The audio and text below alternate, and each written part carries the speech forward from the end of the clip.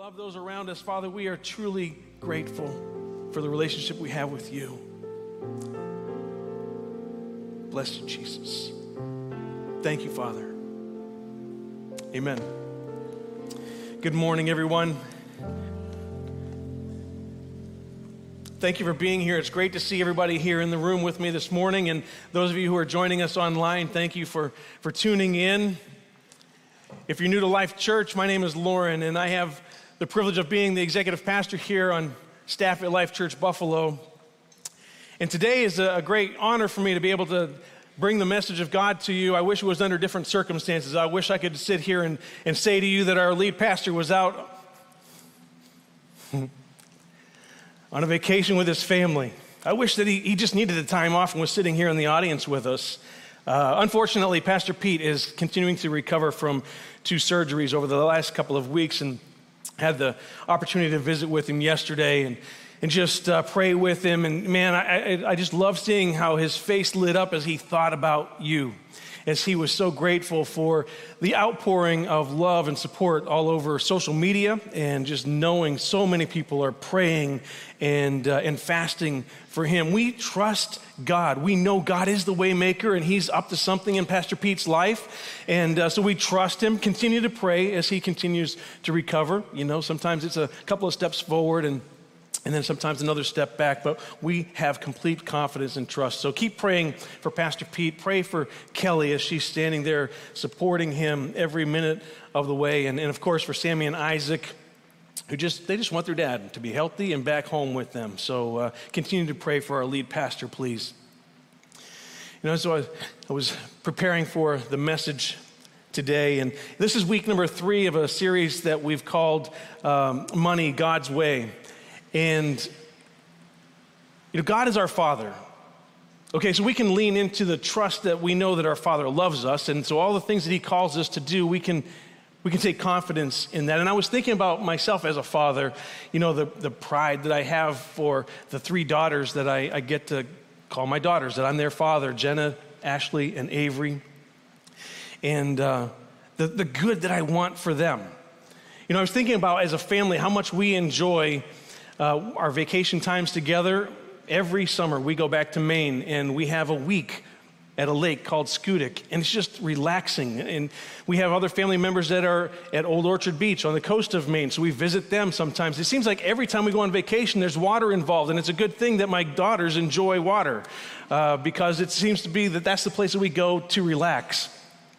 But you know, as their dad, it's on me to make sure that they are safe and that they are able to enjoy the water safely, you know, on the razor edge of disaster without dying. I mean, that's where the fun is for me, right? No, I'm a thrill seeker myself, but when it comes to my girls, I want to be as protective and keep them as safe as possible. And of course, Janie's involved with that as well. And I had an idea that I was going to draw a reference to like a Baywatch scene or something, you know, and you know, the whole slow motion running down the beach, and Janie was like opposed to any reference to her and the Baywatch girls, and I'm clearly not a David Hasselhoff, so I'm not going to make that reference, although I just did technically. But it's important for our girls to be safe, and so we would put guidelines in place. And you know, I remembered the very first real family vacation that we had. Janie and I were really, and I say real, the time we got away just to ourselves without visiting family.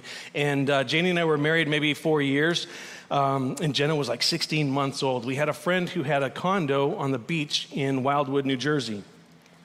And it was an awesome location. We just had so much fun just and relaxing and getting away, and they had a pool there. And so in preparation for that, Janie bought this inflatable ring. Okay, Jenna's 16 months, sorry. And right, never mind, that's a visual, isn't it? We're overprotective. For some reason, Jenna refused to get in that ring when she was 16. I don't know why. But even at 16 months, she resisted it. And then it's interesting because she was always a go-along, to get-along kid, even from a very young age. But you know how you take your kids to the pool and you let their feet kick in the water, right? And maybe dip them in a little bit more. But we wanted to be able to relax and have fun in the pool, and Janie thought this inflatable ring will put her inside that, and then she can feel like she's swimming with us, and we can relax. There was a little umbrella and everything. The minute I tried to put her in that thing, she wouldn't have it. She resisted. She pushed away. You'd think I was torturing her the way that she was acting. She just didn't want to have anything to do with that ring. And she wanted to get out of it into the 4 feet of water, and she had no idea what she was trying to do. But as her dad, I'm like, sweetheart, I love you. I just want to enjoy you. If you'll just relax, stop resisting me, this could be really fun. You can act like a big girl swimming with mom and dad, and she didn't want to have anything to do with it. And I was thinking about that as I was preparing for this message, because as Christians, sometimes we talk about things that are in God's word and we just like stiff arm them, and we push back and we resist. And we forget that he's our loving Father who wants only the best for us. And when it comes to finances and money God's way, this is one of those topics that falls in that category that's easy for us to just push back on. But God is saying, please don't resist me. I love you. I want what is best for you. In this series, Money God's Way, we're addressing how that God really is just allowing us to steward money. He's providing resources for us, and he's waiting to see how we're going to handle it. And see, what he's really after is our heart. He wants to discover our heart. And he wants our heart to come in alignment with his will. That's what tithing, generosity, offerings, it's what it's all about. He wants to bring us into freedom financially, but we have to recognize that every resource we have came from him, and that everything he asks us to do with that is for our best. That's what God's after. He's not after our money. He doesn't need our money. He's God. He has everything. But what he wants our hearts. He has given us, in money especially, the opportunity to trust him, but we also have the opportunity to resist him. And that is our choice. The decision is ours. I wanted to quickly look at the book of Malachi. Malachi was a prophet, and God gave him a message for the people of Israel. And you have to understand that at this time, it was like 500 years before Jesus, and the Israelites were really rebellious at this point. They'd become complacent. The priests were corrupt. They were taking advantage of the poor. They'd stopped bringing their tithes and their offerings. And God was about to address this. But here's the thing. You would think of all the things that they're doing against him, he must be angry. He's just going to hammer them. But the first thing God did, in verse 2, he says this to them: I have always loved you. He's about ready to just call them out on all their bad behavior, all their sin, but he wants them to know that he has always loved them. And their bad behavior, their sinfulness really shows that they'd forgotten his love. They had forgotten because they didn't have a heart of gratitude. The people of Israel who had received God's mercy, received his laws, his blessings, they were like, what do you mean you love us? And God says, I have always loved you. And he had to remind them of that. And I want to remind us of that as well.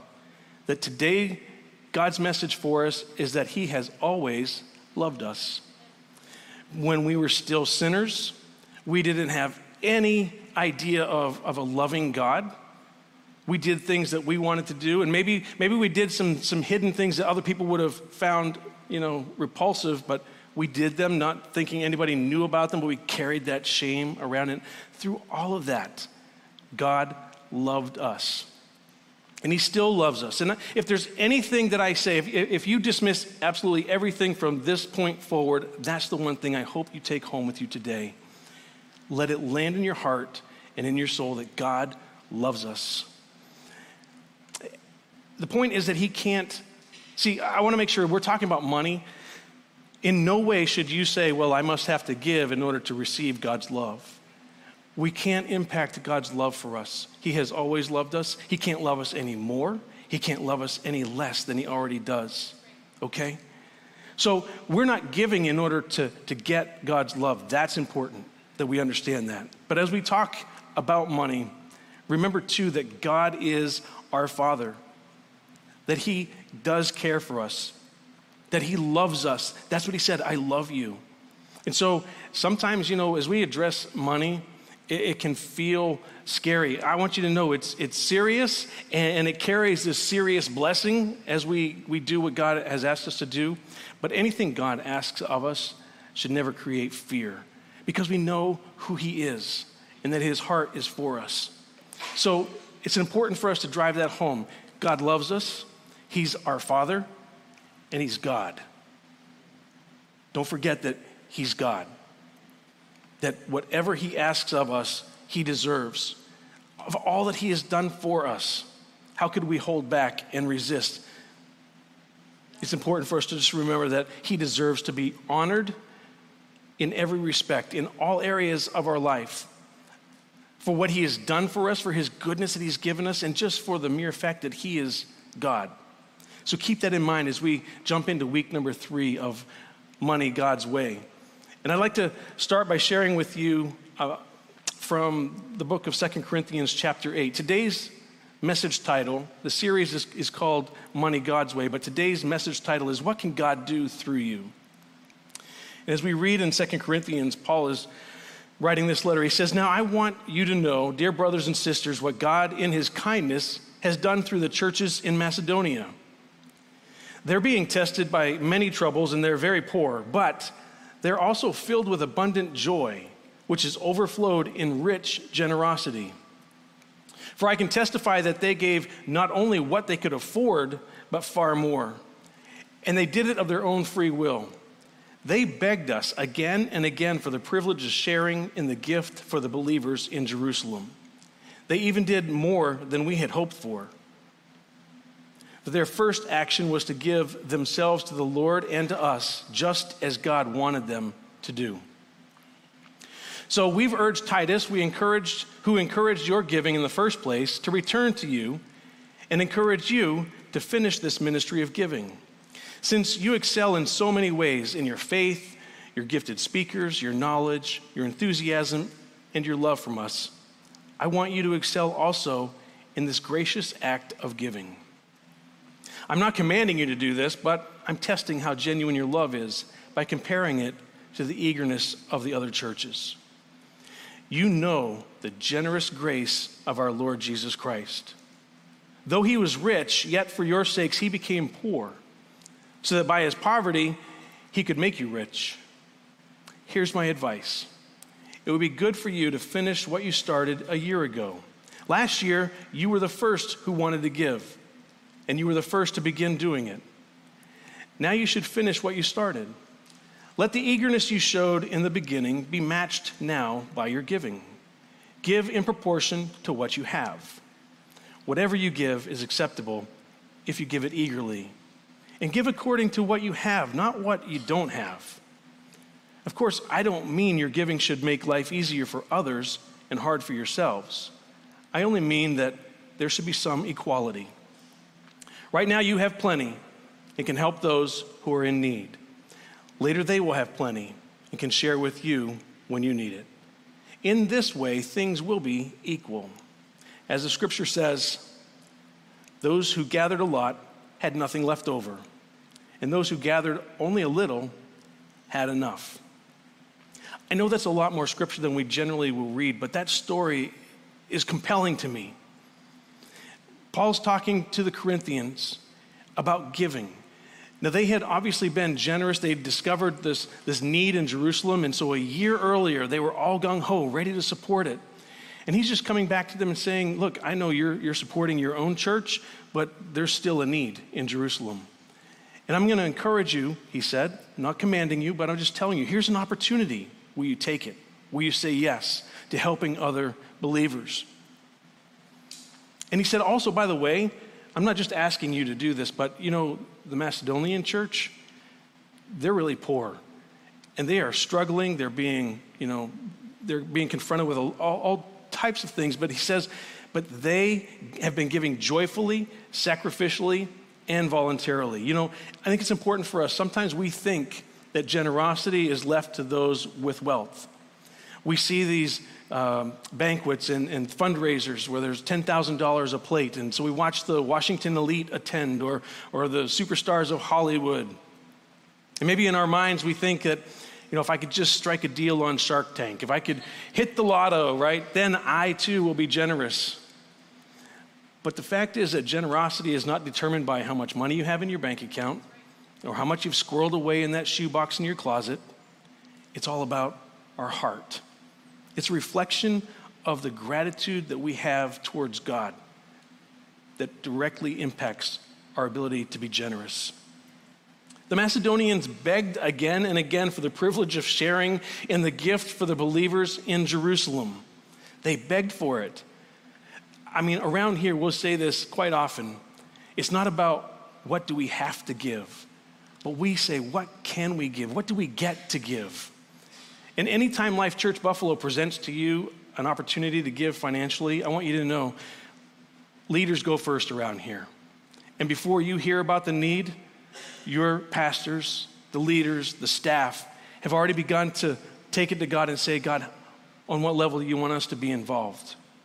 And it's because we know about the blessing. We are desperate for opportunities. When we see a need, we want to be like the Macedonians. Please let us give to help because of what God has done for us. I want to give because it honors God. And there are times, sometimes it feels maybe like a stretch, maybe a sacrifice. I was thinking, the second round of Legacy, Janie and I made a commitment to pledge towards the Legacy Fund. And it was a stretch for our budget. And it was going to impact our ability to save. But it was what we felt God called us to do. And so we were determined to honor it. And just a few months into it, God provided the resources to provide for that pledge that we had made. Something that we expected to take 12 months to pay for, but God said, look, you're supporting my cause. I'm going to bless you. We were going to sacrifice and do it, whatever it took. But God sometimes says, well, it's okay. I see your heart. I know your willingness. I'm going to bless you. God always takes care of the things that when we're taking care of his things. We have to make room for his blessing, though. We have to make room for his blessing. We have to get behind the causes that God supports. Do you realize that God has causes that he endorses, things that he's in full support of? Let's look at a few. Here's something that God really loves. He loves when we give to the poor. God loves when we give in a way that helps to take care of the needs of the poor. That's something that God is passionate about. He mentions it in the Old Testament and the New Testament. In the Old Testament, he told them, when you're harvesting your crops, he says, leave that corner of the field alone. Don't even harvest over there. Leave that for the poor. If there's some fruit that falls in the process of you harvesting, leave it on the ground. Leave the sheaves. Make sure that there's something left over for the poor to come and receive and be taken care of. In the New Testament, he tells us over and over again, take care of the poor, specifically orphans and widows. We're to take care of immigrants and those that are hungry. Scripture after scripture talks about it. Proverbs 19:17 says this about taking care of the poor. He says, whoever is generous to the poor lends to the Lord, and he will repay him for his deed. This tells me that God is passionate about taking care of the poor. Because God says it's like lending to me and I'm going to pay you back. Giving to the poor is a win-win scenario.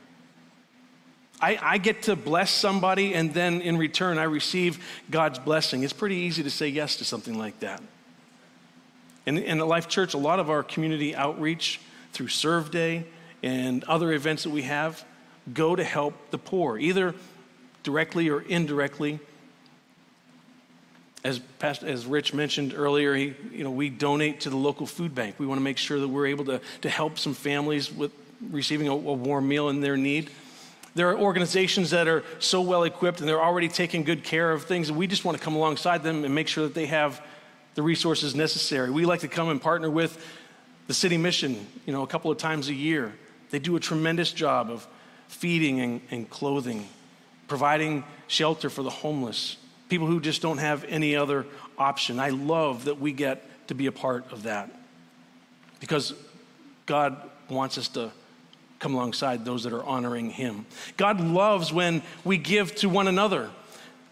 Most of the scripture in the early church talks about them taking care of the needs of the people within their family.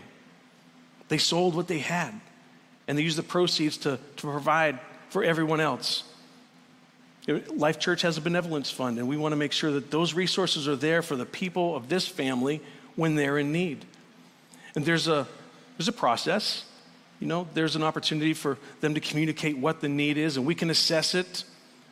Sometimes there's an emergency, and we just can give one financial gift, and that will take care of it. Sometimes you look at the situation, and it really requires a little more than that. Maybe they need to be coached through the budgeting process, because we don't want them to experience the same thing 3 months later. But what we want to do is to make sure that we're taking care of the needs of our people in this church. I love being part of a family, a church family like this that has my back, that we take care of one another. The other thing that God really gets behind, and this is probably the biggest thing, this is the reason that we exist. This is the reason that tithes and offerings are so important here in the church. It's because God is most passionate about ministry that reaches the lost. He loves seeing the church build and expand in such a way that it reaches people that don't know him. And if you've been around Life Church for more than a day, you know that's the heartbeat of this place. We are desperate to make sure that people who don't know him come to know him and get to follow him step by step. If they don't know God, we want them to discover him. If they do know God, we want them to be able to continue on their journey. That drives every decision that we make here. It's the heartbeat of our lead pastor. It's the reason that we decide to do what we do. It's the reason we have Kids Life and small group, is what we do here on Sunday. Everything that we do, our outreach, it's all in order for people to come and know Jesus and follow him step by step. And that's why it's so important that we give to the church, because the church is the greatest soul-saving organization in history. Jesus didn't come to provide clean water for everyone. He said, I came to build my church and to supply living water to thirsty souls so that they would never thirst again. So God loves to see the church build and expand in order to reach people. Remember when we announced that we were going to launch this building a couple of years ago, God got excited about that. I'm certain he did, not because of seeing this facility that we would be able to worship in, because this thing is going to be destroyed eventually. He was passionate and excited about us growing and expanding because of the lives that would come in here and experience Jesus and be transformed. That's the goal, the ultimate goal for us to give. The radical generosity of the early church wasn't to eradicate world hunger. But what God wanted to see in them was, and what he did in them was, he added to their number daily. He continued to grow. That's why we exist. We want to add people to the family of God. We want them to be set free from their sin and experience eternal life with God. That's the mission of the church, to add to the family. And he works through our giving. Last week we were talking about tithing, and I know we can bristle at that.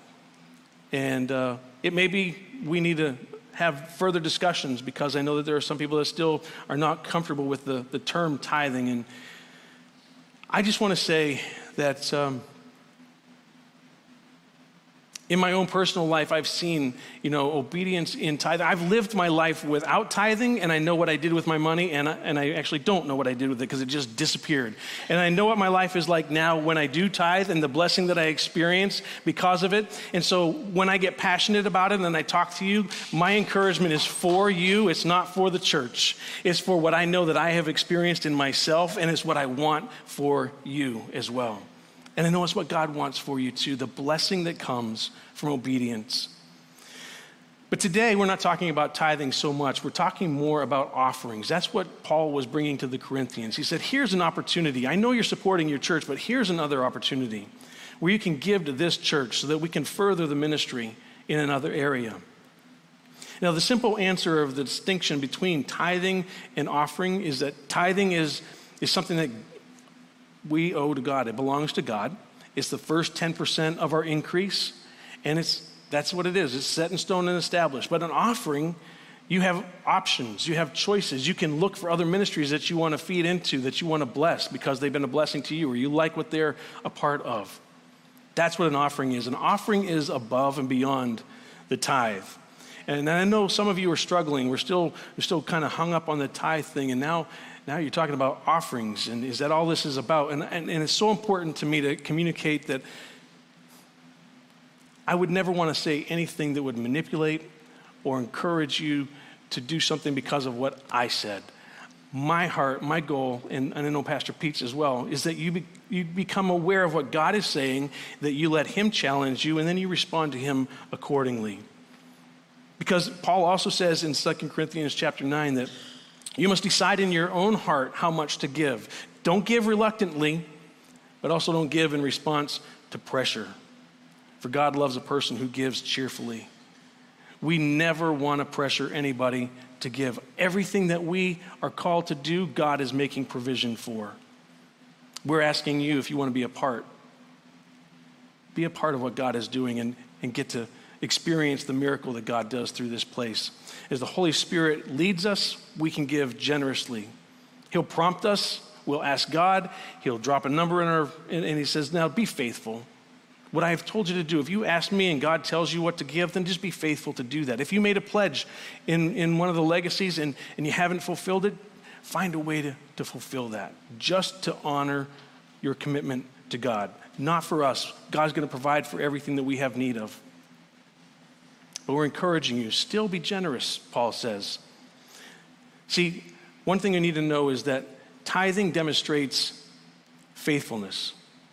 But an offering, that's where generosity actually is revealed. Tithing is not about being generous. Tithing is about being obedient. An offering shows generosity.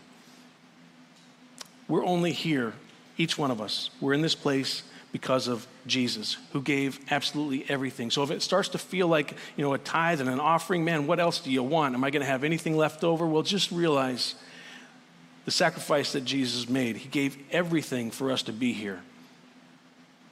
And that's what Paul says to the Corinthians. He says, you know the generous grace of our Lord Jesus Christ. Though he was rich, yet for your sakes he became poor, so that by his poverty he could make you rich. You see, Jesus was in the throne room of heaven, and he was seated at the right hand of the Father, and he chose to come to earth as a man and take on flesh.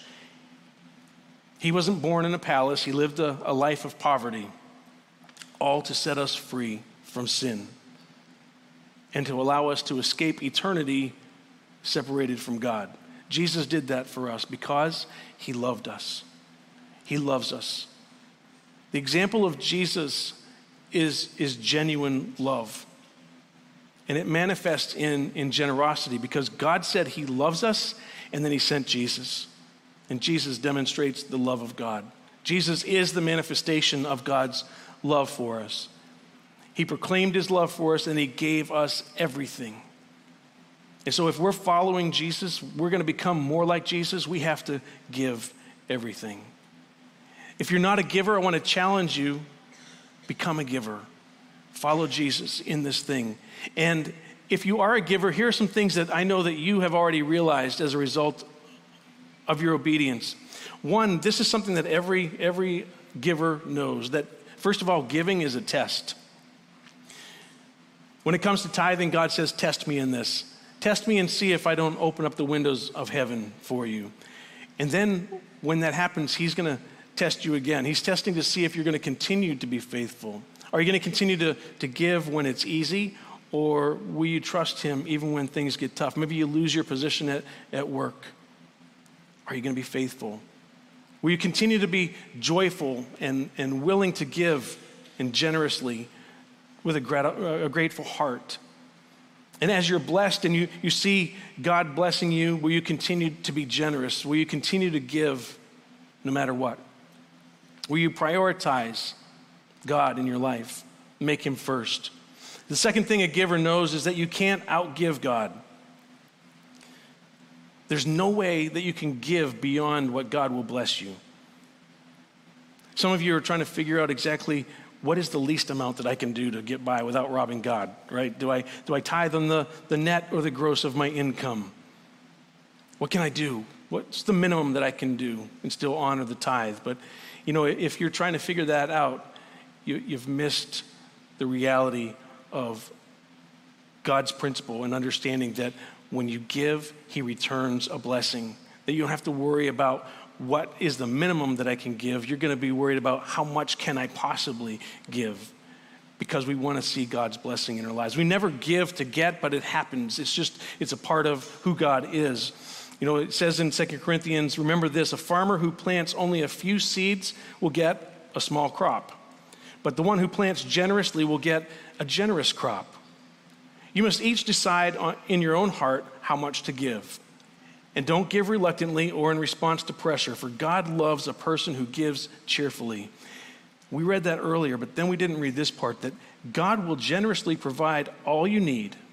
Then you will always have everything you need and plenty left over to share with others. God uses this analogy of sowing and reaping. He's helping us to see spiritual laws from a natural law premise. They both work on the principle of multiplication. If you planted an apple seed in the ground, you're not expecting to get an apple. You're expecting to get a tree, which will then bear hundreds of apples. That's the way God's principles work in giving as well.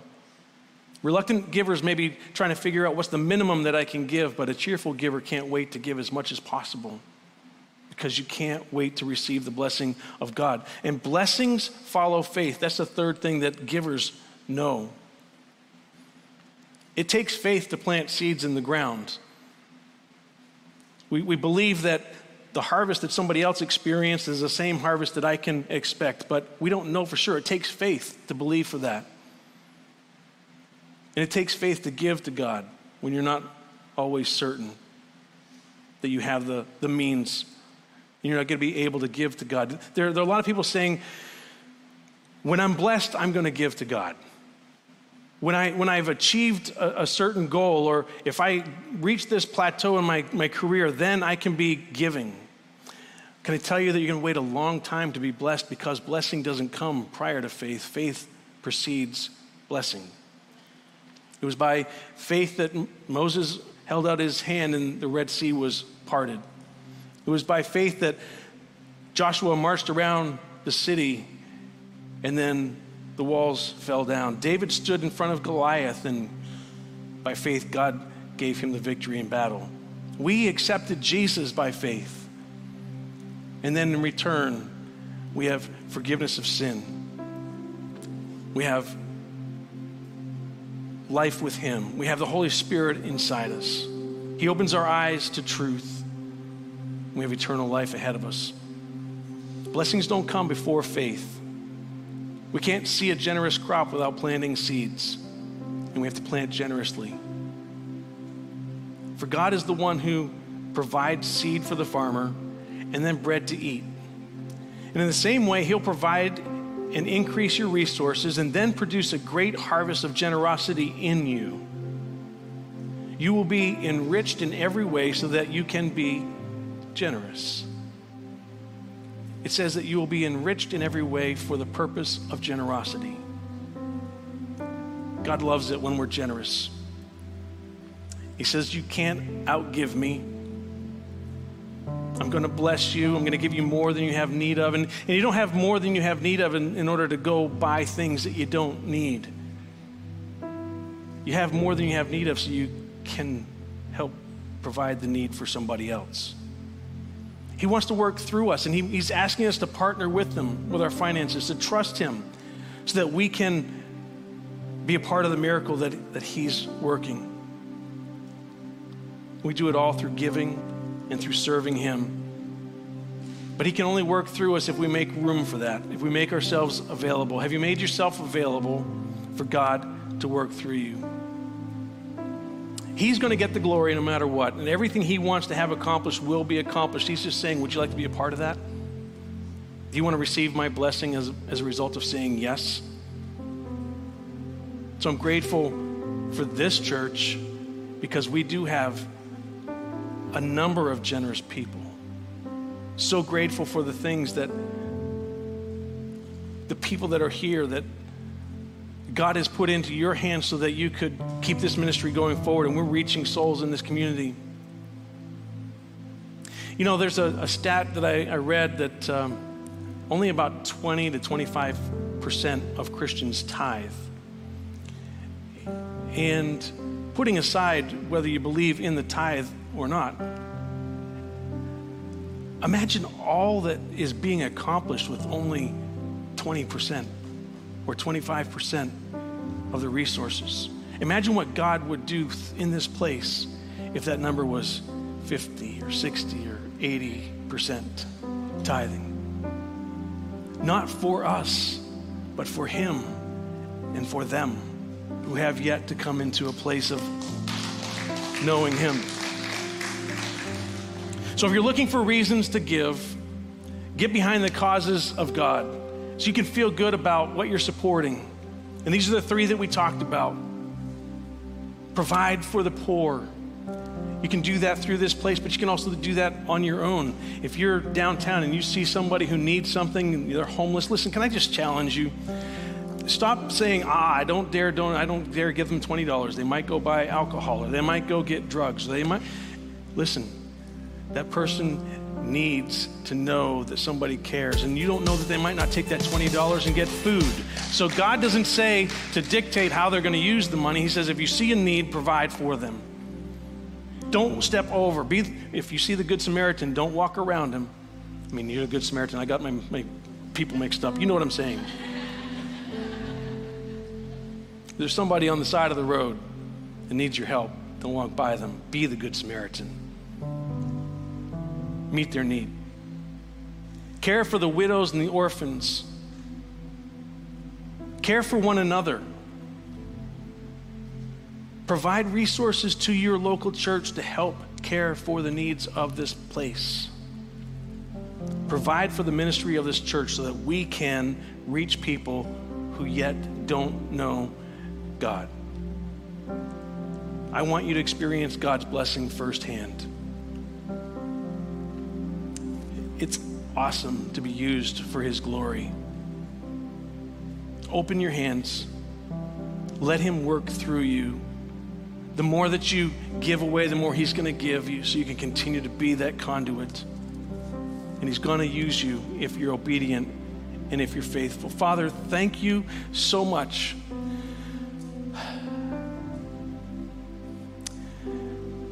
for giving everything, absolutely everything that it took for us to come into relationship with you. You loved us so much. You moved heaven and earth to make it possible. God, let us not ever get so comfortable in our own walk, in our own faith, that we forget and that we don't carry the heart of gratitude that drives us into being generous and obedient. God, in our hearts, if we're holding back anything, help us to identify those areas and to give them to you, to bring them into an alignment with you. Thank you for your mercy with us, that as you draw our attention to those areas, you're not beating us up, but you're just lovingly calling us into obedience. Help us to say yes to you and to the causes that you support. God, let everything that happens in this place truly be decided based on the greatest impact for your kingdom. God, so that anybody who does contribute to Life Church Buffalo, they could feel confident that it is going to support your will and your work. Open our eyes to even greater opportunities that maybe we pass them every day and we don't even see the opportunities. Help us to see areas that we could continue to minister to people that we're missing. Thank you for calling us into this place. Thank you for loving us into relationship. And thank you for allowing us to partner with you so that other people can come into a place of hope. They can receive your peace and all that comes with the relationship with you. God, before I close today, as a group, But we pray for our lead pastor. Thank you for the leadership that you have placed in that man to lead this family. Thank you for his heart for the lost, the calling that's on his life. God, we know the calling that you have on him continues to grow, and the impact that he will have will continue. God, we're not fearful. We're not afraid of anything. We're confident in you. But right now, we're just agreeing in prayer that you will provide recovery in his body, that his body would begin to heal the way that you've designed it to heal. God, we pray for you to lift up his spirit, that you encourage his soul. God, that the same spirit, your same spirit, the presence that we feel here right now would just flood that hospital room right now. You build his confidence. Thank you for the faith to believe for the things that we cannot see. And God, we have every faith and confidence in you. So thank you for healing our pastor. Thank you for bringing him to complete health and complete recovery. We pray for Kelly. Pray that you'd lift her up, encourage her, strengthen her. We pray for those precious boys, that you give them peace, bring that family home together again soon. In Jesus' name, amen. Church, thank you for agreeing with me today. As our guest services people go to take their places, I just want to continue to remind you, pray for our lead pastor, and thank you so much for your continued support. I mean, hopefully nothing in this message indicates that I think that, that we are questioning your heart. I mean, God just places the truth here and we present it to you, and we know that God will use what we've talked about today to challenge you, to encourage you, to bless you. Have a great week. We'll see you next week. Thanks so much.